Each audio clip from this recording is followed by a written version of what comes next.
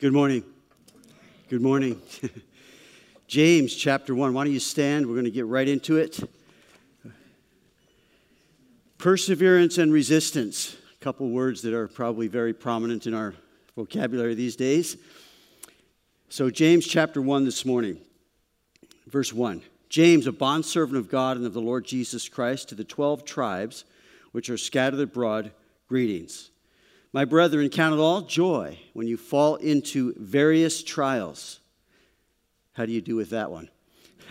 Knowing that the testing of your faith produces patience. But let patience have its perfect or complete work, that you may be perfect and complete, lacking nothing. Let's pray. Lord, please, the things I prepared, unless you take by your Holy Spirit and anoint them and bless them to our hearts and minds, they're just words. But Lord, we know that this is your word. We believe, Lord, that your word is living and powerful, sharper than any two-edged sword. We know that faith comes by hearing and hearing by the word of God.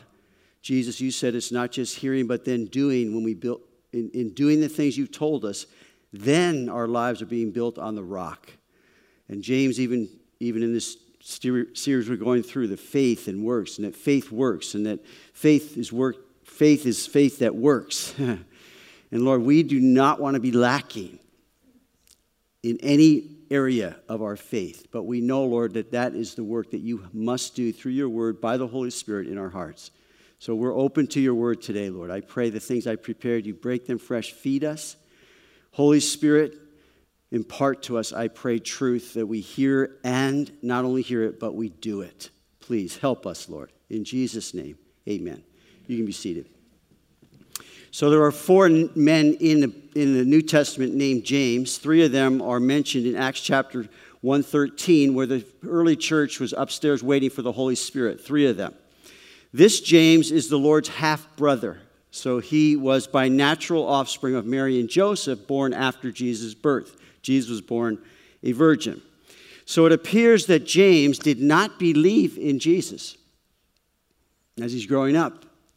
You can imagine what went on in the house. He became one of the pillars of the early church. He also presided over the council in Jerusalem, which is one fact that sort of points to James, this James who wrote the book, being a leader in the early church. His other brother was Jude, the book that I hope you're endeavoring to memorize. 25 verses. We're about verse 17 right now in our memorizing that.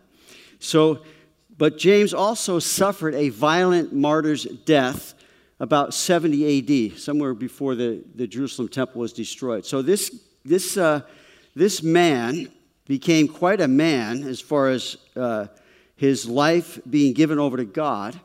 He was raised again and can you imagine, if I was writing a letter and I was Jesus' half-brother, I'd probably write something like, Kevin, a half-brother of Jesus, born to the same mother and lived in the same house as Jesus. But he says, James, a bondservant of Jesus Christ. Jude said the same thing. He understood, he came to know who Jesus really is. Do you know who Jesus really is? That's the key to the whole of the Bible is a bondservant of Jesus Christ. My life given over to him. Now, the 12 tribes which are scattered abroad, you may have heard something of these lost tribes. That's not true. They've never been lost. They were scattered, but not lost. And God is regathering them today. In fact, I just saw something. There's so many Jews returning to Israel now, the government doesn't know if they can handle them. But that's all in fulfillment of the prophecies of God about his people. He was going to regather them in the last days. Are we in the last days or not? Look at what's going on.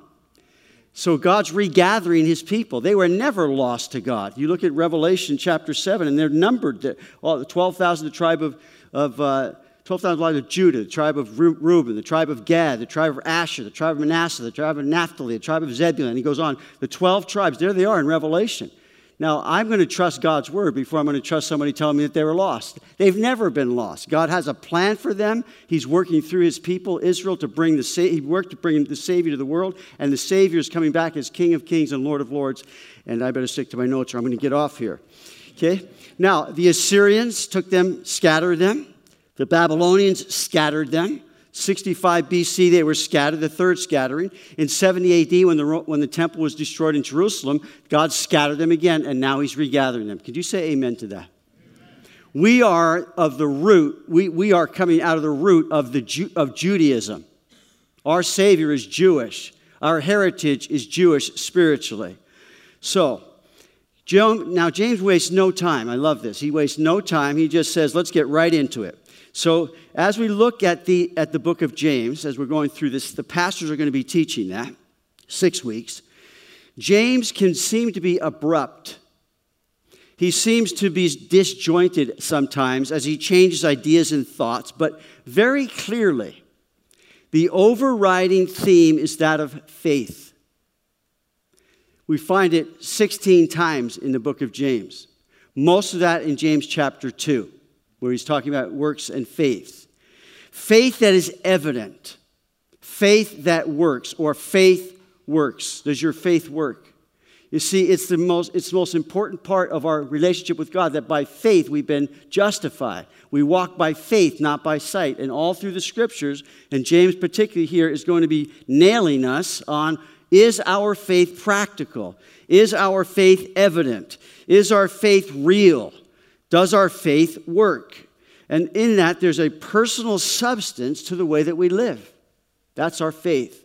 So that's the question that we're going to be looking at as we go through this. Let me raise this up here. Yeah, okay. James seeks to instruct us how to solve problems by faith.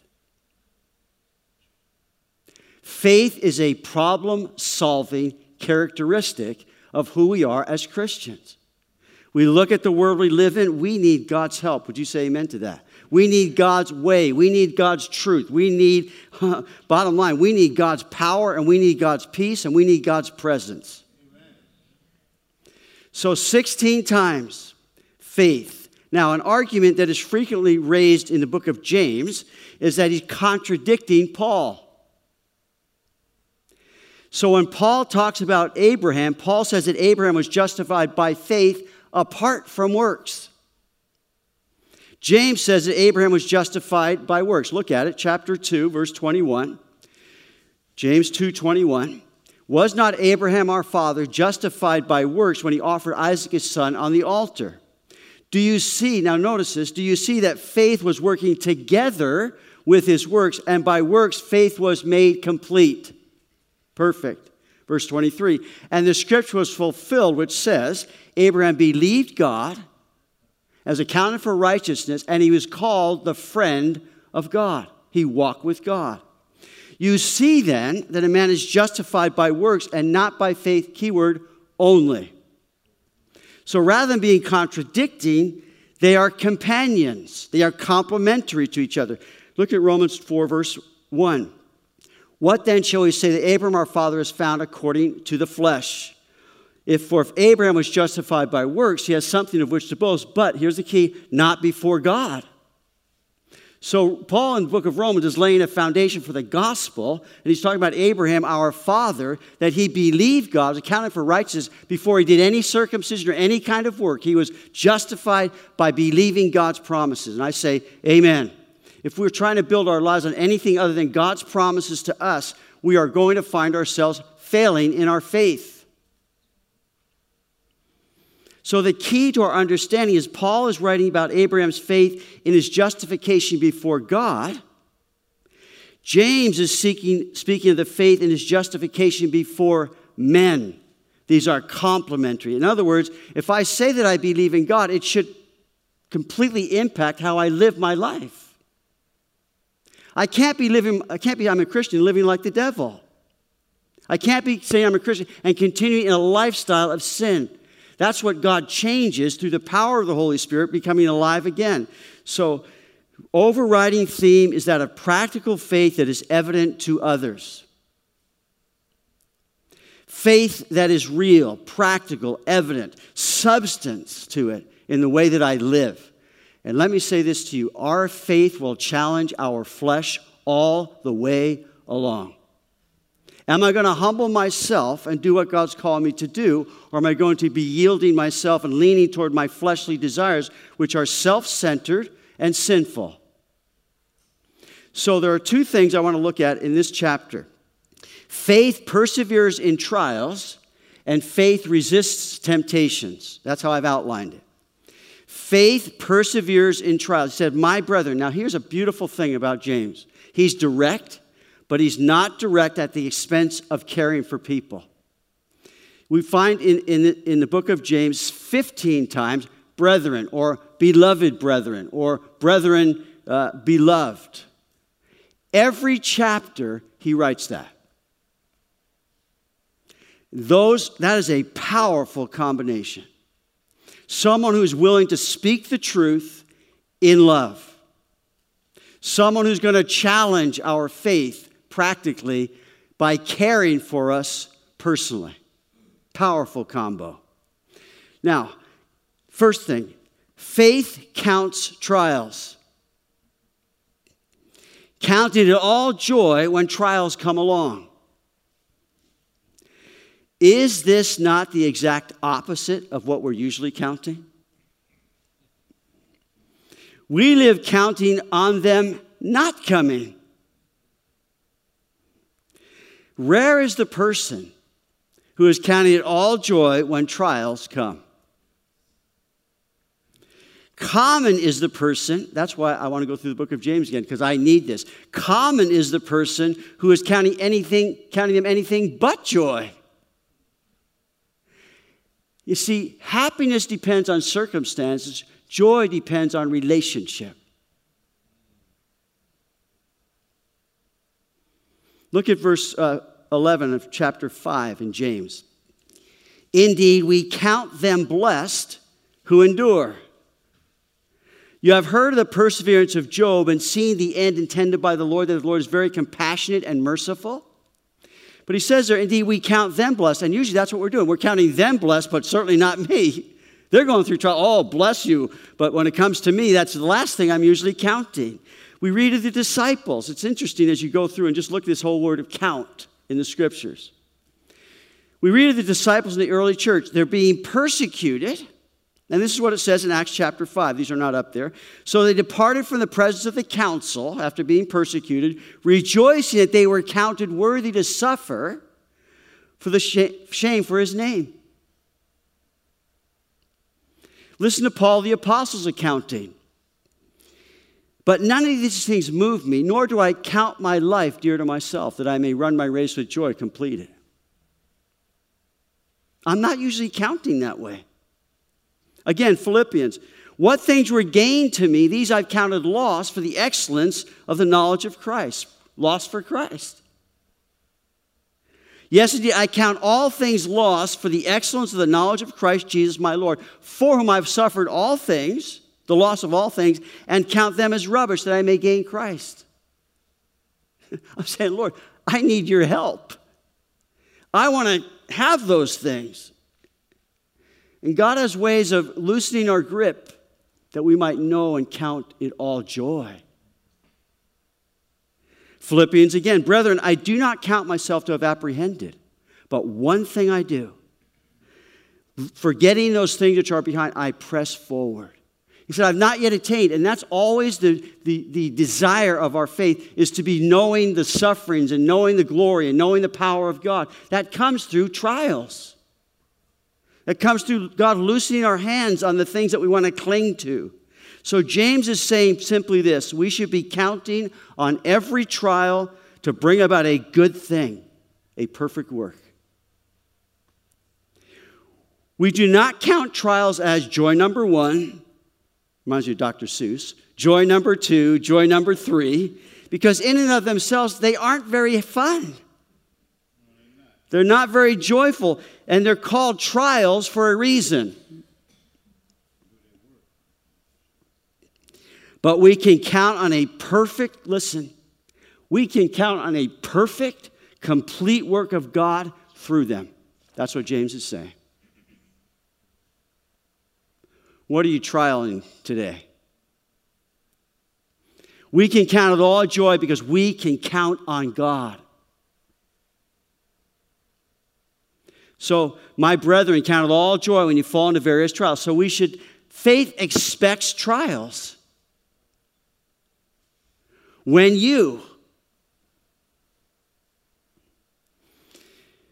What is a trial? A trial is something through which a verdict is reached about something or someone. A trial is something through which truth is hopefully ascertained and judgment made. A trial is a testing by which the nature, character, or fortitude of something is determined. So when something's put on the market, it's first tested to see if that product will hold up, to see if it's safe. So faith not only expects trials to come, but it expects trials to come unexpectedly. You fall into. Now, wouldn't it be nice if we could just plan our trials? I put about an hour on my Outlook calendar. Or maybe a day. I'm going to end it today. Okay, is that done? Faith expects not only trials to come unexpectedly, but for trials to come in many ways. They come in provision, relationships, direction, these testings, these verdicts. They come in the physical realm, the emotional realm, and the intellectual realm. They test our commitment. They test our contentment, and they test our conscience. So faith expects trials to come unexpectedly, and to come in many ways. Secondly, faith knows trials. In other words, if you believe in the Lord Jesus Christ, you better know you're going to know trials. Faith knows that trials prove. Knowing the testing of your faith produces patience, but let patience have its perfect work, that you may be perfect and complete, lacking nothing. I like those last two words. Lacking nothing. In other words, a complete work of God that's going to eliminate the things by which you are lacking. They prove our faith. The one thing that needs to be proved above all others is our faith. What's the substance of it? It's like the testing of products to prove them safe and reliable. It's like the testing of soldiers to prove them competent in conflict. Our son Titus, we're so proud of him. He just graduated from Navy boot camp. We couldn't talk to him for 10 weeks. We talked an hour and a half on FaceTime or whatever it was. But he's been proven. He did well. You know how proud that makes me? Our Heavenly Father wants to do the same for us.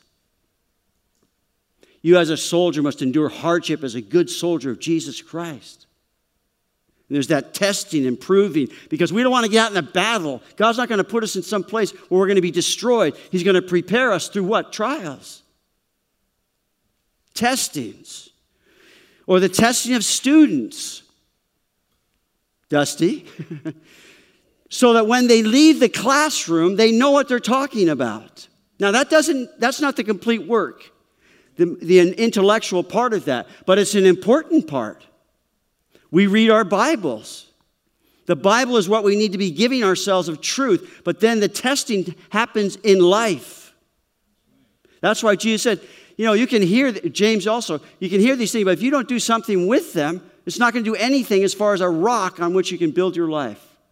And the storms will come. And when they come, your house will stand because you've built it on the information that comes in the revelation of God's word to us. Foundation. Our faith is tested to prove and prepare us for the service of God. There is no greater testing than that which proves the eternal.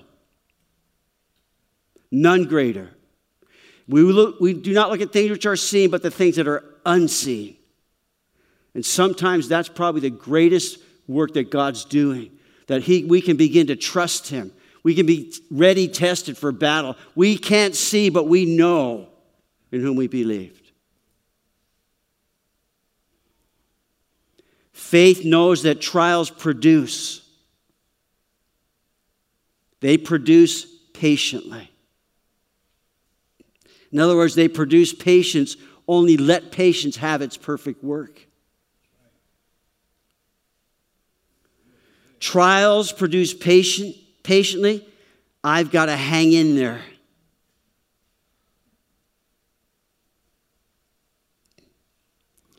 With the necessity to persevere comes the potential to produce patience. And how we need patience. Look at chapter 5, verse 11 of James. Indeed, we count them blessed who endured. You have heard of the perseverance of Job and seen the end intended by the Lord, that the Lord is very gracious and merciful. God's intent to the end is for our good and our benefit and our blessing. Hebrews says we have human fathers who corrected us as seemed best to them. And we as dads seek to do that. But God for our benefit, and He knows exactly what He's doing. They produce patiently, but they produce perfectly. Verse 4. A complete work of godly character,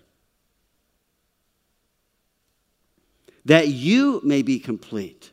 In other words, you are the recipient of that joy and that completeness and that fullness as God takes you through the things He's taking you through. Romans chapter 5, verse 3. And now that we also glory in tribulation, knowing that tribulation produces perseverance.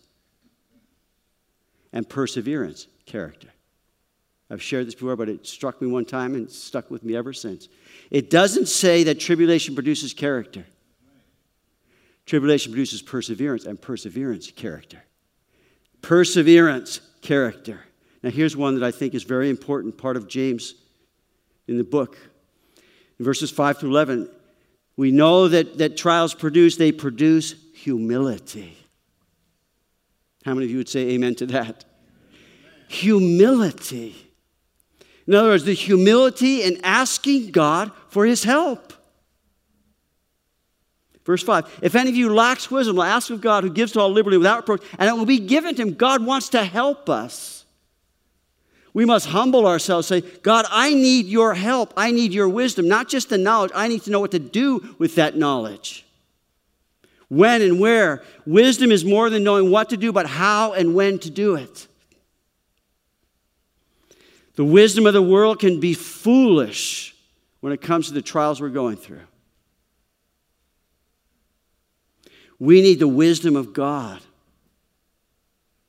Often God's wisdom flies in the face of the wisdom of the world, beginning with the gospel. God is more than willing. In fact, God is waiting to give us His wisdom. How? In trials. In this patience. God will not scold you.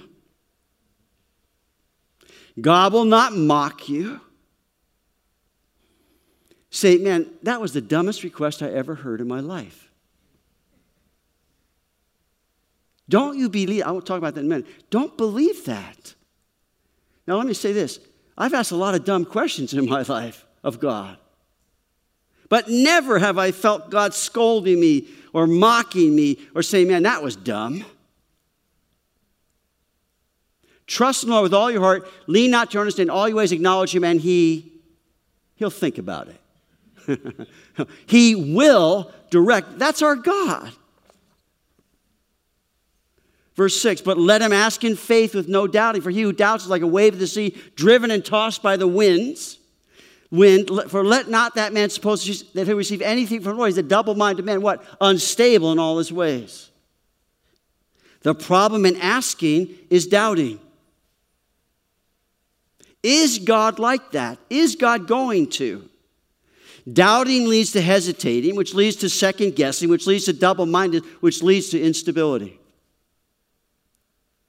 The problem is not so much which step to take, but the problem is take the step. Make the decision. You've got to act on something. You've got to make a directional decision. And when you do that, God will direct your path.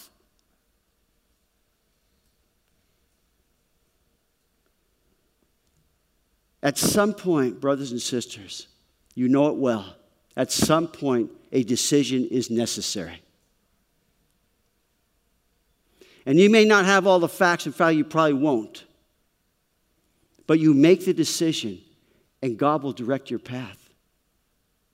He will lead you in paths of righteousness for His name's sake. He may redirect your path. He may correct it. But if you're just standing there, hesitating, falling back, double-minded, unstable, you don't know what to do. And let me say this to you honestly, through this whole pandemic, I've been at that place several times. I have no idea what to do, how to do it, when to do it, what to say. And that can be so disturbing. But let me say this. God's having no problem with the pandemic. God's having no problem with what's going on in our nation.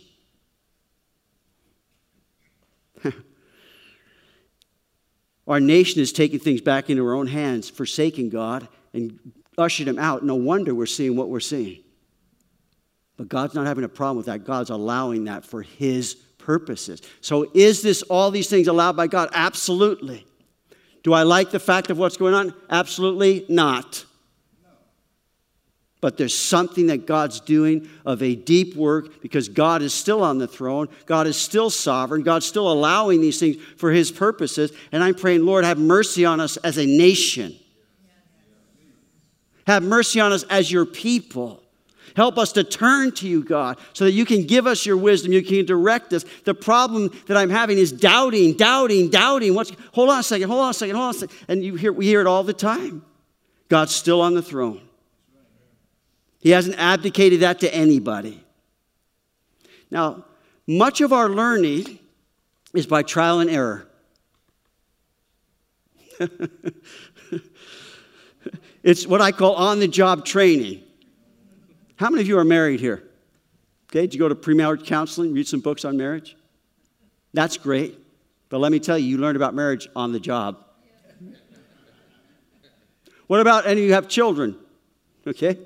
You might have read all the parenting books you could ever read before you even had children. Then you have children, you realize, oh, okay, that's a nice idea, but now it's on-the-job training. You have kids, and all of a sudden you say, oh, okay, boy, was I hard on that parent. I thought I knew it all. And the problem is that kids grow up and think they know it all. You see, it's humility in asking God for help, but it's also the humility in seeing myself as God sees me.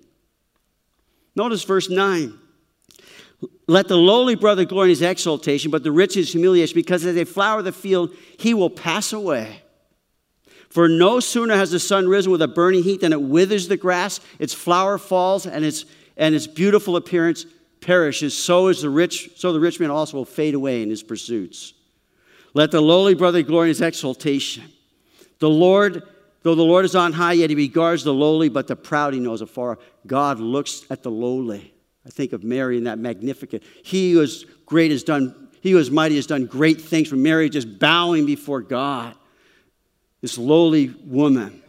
Jesus said, blessed are the poor in spirit, for theirs is the kingdom of God. What a tragic thing to go through life, never willing to see yourself as God sees you. Plenty of opportunities, but is there an honest willingness to take the tough look? How does God see you? But let me say, you always have to then take that through the lens of the cross. Not how He sees you, but how He loves you.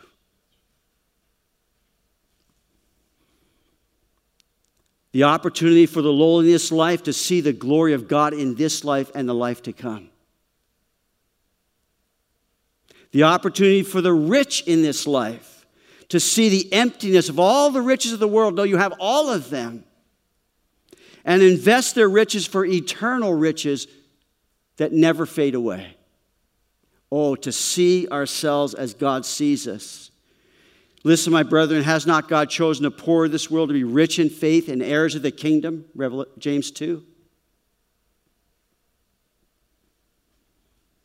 Faith also resists temptation. Verse 12. Blessed is the man who endures temptation, for when he has been approved, he will receive the crown of life, which the Lord has promised to those who love Him. So, number one, endure and be blessed by God. Endure and be blessed. Blessed is the man, often in the Bible.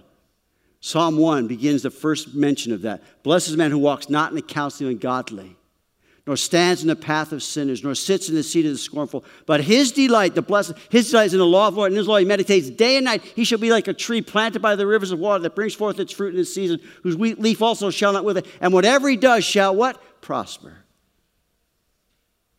You see, through trials, resist by enduring temptation. Endure and be blessed by him. Secondly, endure and be approved by him. There is the temptation to seek man's approval over God's approval. Proverbs says that's a snare. For not he who, Paul to the Corinthians, for not he who commends himself is approved, but whom the Lord commends. And let me say to you, it's a lot easier to please God than it is people. It's a lot easier to please God than people. Endure and you'll be blessed. Endure and you'll be crowned. Approved. But here's the endure and you will be crowned by him. Amen. There are a few crowns we read about in the scriptures. The crown of life here, again in Revelation. The crown of righteousness in 2 Timothy. The crown of glory. As to what they mean in their significance, we are told very little. But I look at a crown is placed on the head in recognition of having received or obtained a special place of honor among others. There will be the judgment seat of Christ. There will be those rewards, and I don't know how those work or how that happens. But I know this, one thing, all of them are giving glory to God. So I read in 1 Corinthians chapter 9, because a common temptation to the crowns of this world, Paul puts a perspective on that. Do you not know that those who run in the race all run, but one receives the prize? Run in such a way that you may obtain it. And everyone who competes for the prize is temperate in all things. Now they do it to obtain a perishable crown, but we an imperishable crown. Therefore I run thus, not with uncertainty. Thus I fight not as one who beats the... I know that what I'm fighting for is worth it, because he's going to crown. But I discipline my body and bring it into subjection, lest when I have preached to others, I myself should become disqualified. Oh, I want to stand before Jesus Christ and know that he saw and he led and he directed. He changed me through the trials and temptations. He forged my character. He forged my faith. And then he does all that and I stand before him and he rewards me for it. Wow. And I don't know how that works. I know it's not going to be, do you see what I got? No. In fact, Revelation, whenever the living, this is Revelation 4, whenever the living creatures give glory and honor and thanks to him who sits on the throne, who lives forever and ever, the 24 elders fall down before him, capital H, who sits on the throne, and worship him who lives forever and ever, and cast their crowns before the throne, saying, you are worthy, O Lord, to receive glory, honor, and power, for you created all things, and by your will they were created and exist. Whew. Just the glory of being there before his throne because of what Jesus did for us. So resist also being drawn away by temptation. Resist being drawn away by temptation.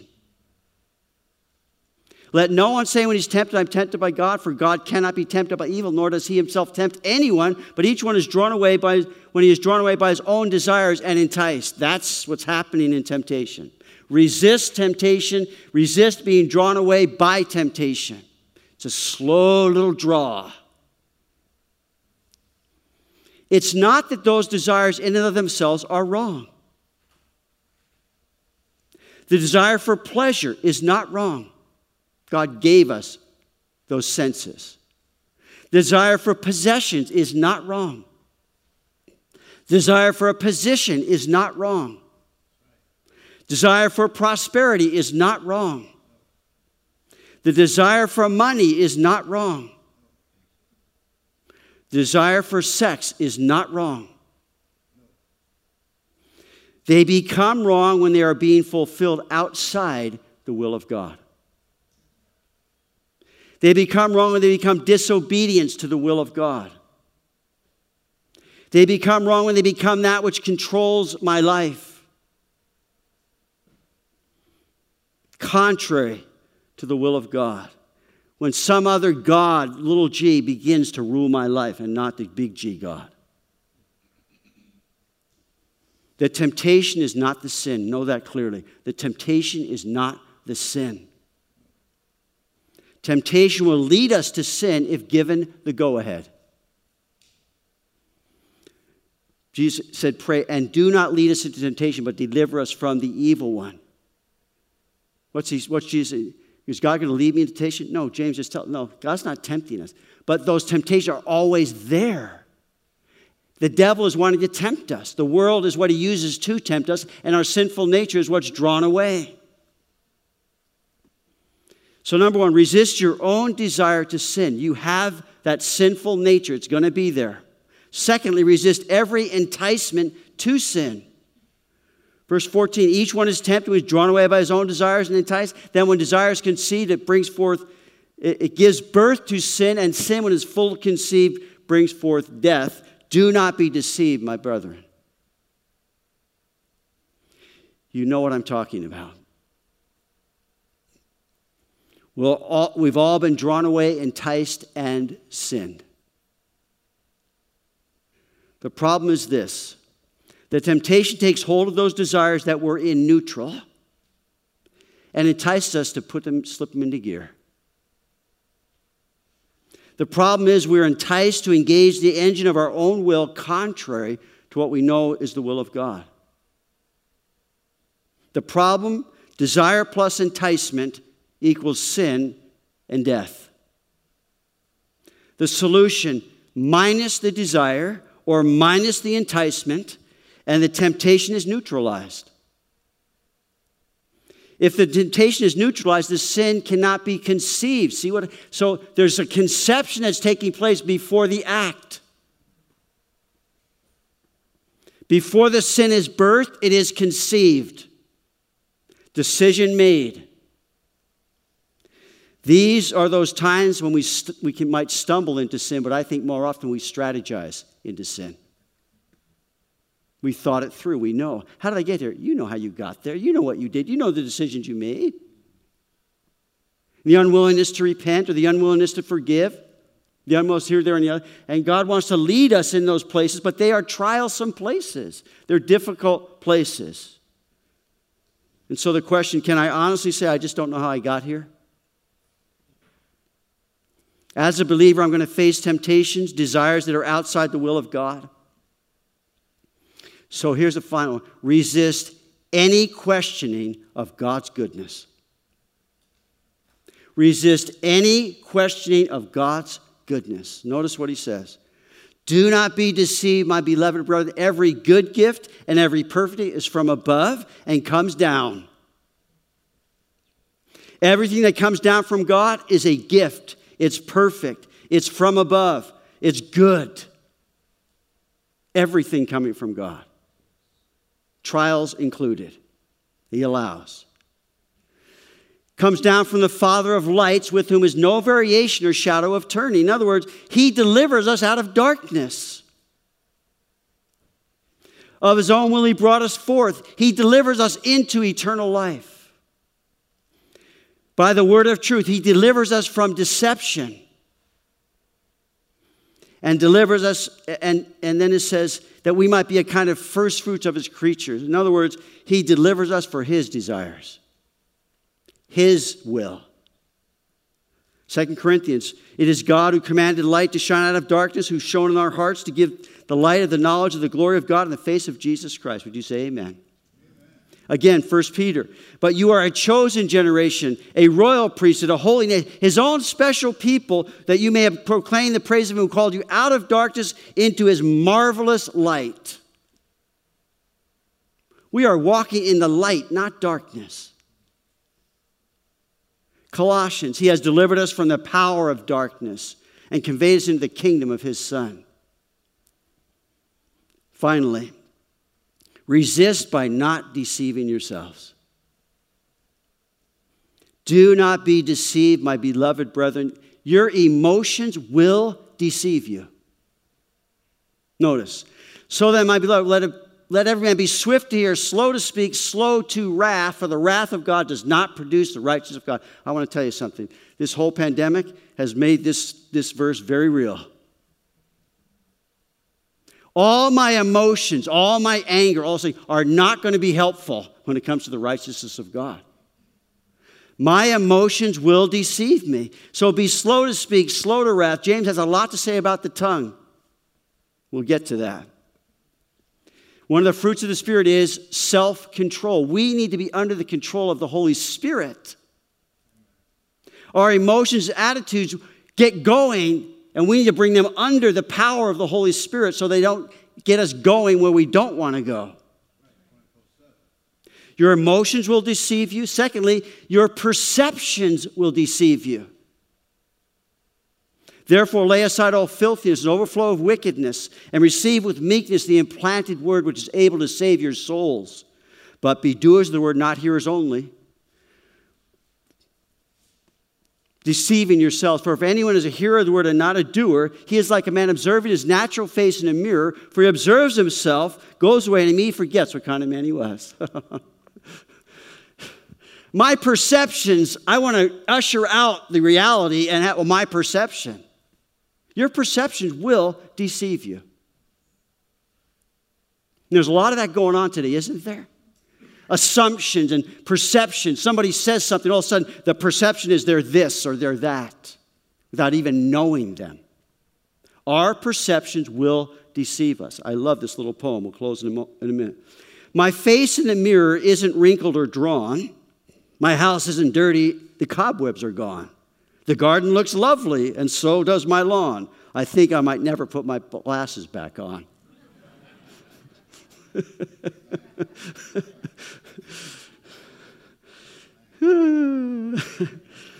Here we go, finally. But he who looks in the... Listen, God's revelation, his word will never deceive you. Never. That's why it's so important that we have the lens of God's truth through which we're looking at our lives. We're looking at the world. We're looking at what's going on and saying, I'm going to go God's word way. Notice, he who looks in the perfect law of liberty. God's word is not constraining, it's liberty. You'll know the truth, and the truth will set you free. And notice, continues in it. Now, there's the trial. There's the testing.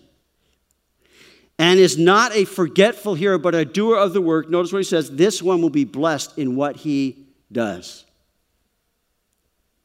If anyone of you thinks he is religious and does not bridle his tongue, in other words, talk is cheap.